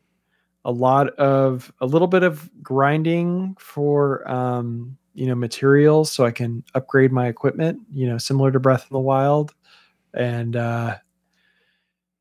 yeah, that's still painful. In fact, I think in some cases it's a little worse because some of the requirements, like, you want to upgrade this a level, you need 10 of these like actually pretty rare resources.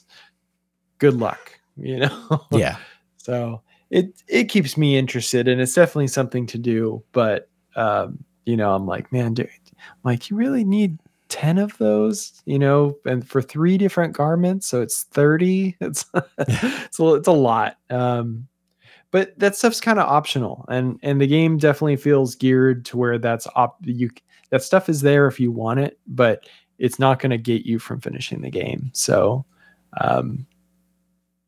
and more Animal Crossing. I still play every day. I kind of screwed up because I think I forgot to check turnip prices. So oh no, I might be selling at a loss at this point. We'll see, unless they peak tomorrow. Oh well, my partner won't be happy. My partner left her Switch with me so that I could sell turnips while she's out of town. And yeah, so here we are. Do you not have your ordinance thing where your stores are open till 11?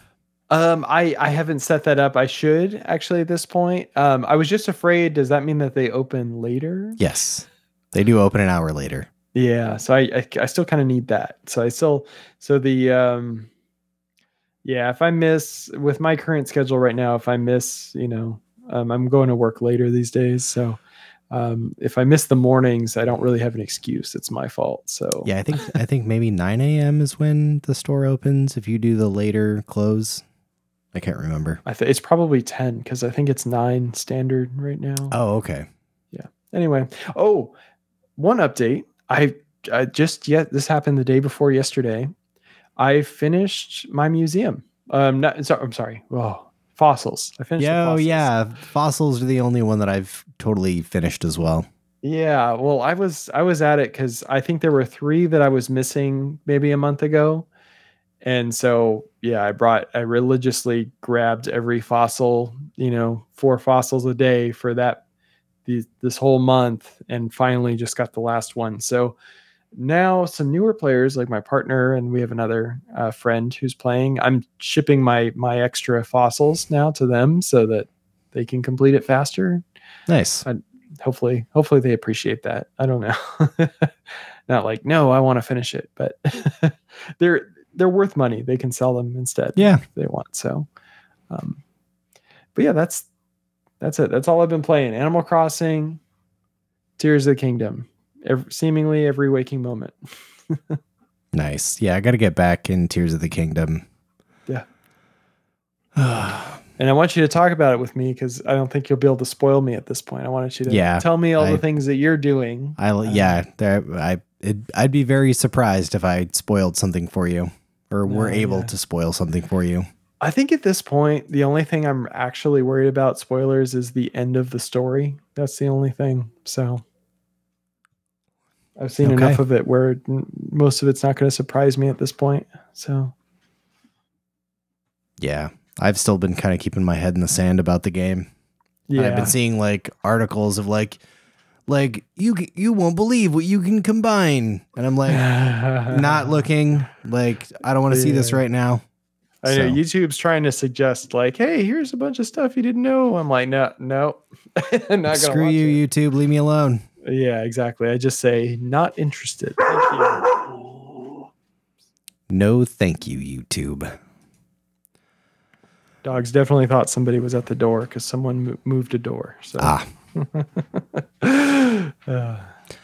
All right. Well, should I tell the folks at home what we're doing next? Let's do that before the dogs have a cow again. Okay. Well, the game that I have selected for the next episode 76, it's going to be Doom 64 for the Nintendo 64. It's not Halloween. Halloween's come early. I don't know. I've always wanted to go back to this game. Yeah, and I'm just giving you crap. Now I know. Excited, so yeah, no, I played the game. I rented it way back in the day, and that was really the last time that I played it. Was when I rented it from the video store around the corner from my house. That's a sentence that you can't say nowadays. Yeah, definitely. But yeah, so I rented it for one weekend. I know that I enjoyed it. I did not beat it. I do, though, remember falling asleep while playing that game and then having dreams of like trying to kill pinky demons with a chainsaw. And that was kind of unsettling. But anyway. Yep. So yeah, Doom 64. I'm looking forward to it. I played the first level last night just to gauge my interest in the game, and really enjoyed it. And hopefully it is enjoyable all the rest of the way through, and for both of us. But yeah, I'm looking forward to it. I'm so sorry. It's something that I didn't know, just in case anyone's listening, like, wait, didn't you guys already cover Doom? Why are you covering a port of Doom to the N64? Doom 64 is its own game. Oh, yeah. So, and yeah, you didn't realize? No, I mean, I learned this when we covered Doom back, okay. But at that point, I thought that Doom 64 was just another version of Doom. Oh. Because that's what, I think on the PlayStation, that was basically just a port of the PC version. So, it was. But the N64 got its own bespoke version. It's it's its own totally unique thing that even has a few unique, maybe a couple unique enemies and weapons that the first time you ever see them is this game. Yeah, and I was thinking, like, I don't know, I was like to think that they couldn't fit the WAD files from the PC ones on the N64 cartridge, so they had to make their own. I don't know. But it only so you could install Doom on like 5 floppies. Yeah, that's only a few megs. I know, but I mean, what the N64 cartridges held like 15 megabytes, something like that. It still would have been more than enough for Doom. Maybe less, maybe 5. Anyway, yeah, I don't know. That's what I was just thinking. Like, why was this decision made? But it's, yeah, I'm excited. I can't wait to play it. Same. All right. Well, we got anything else, or should we get the heck out of here? Let's get the heck out of here.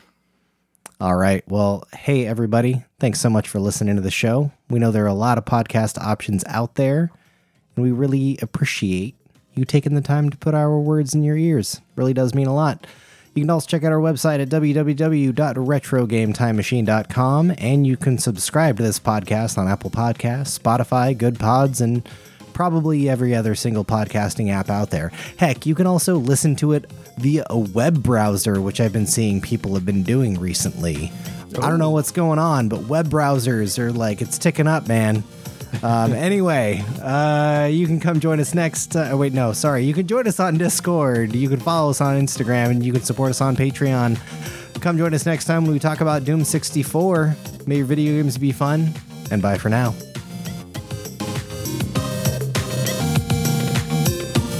There was no see ya. See ya.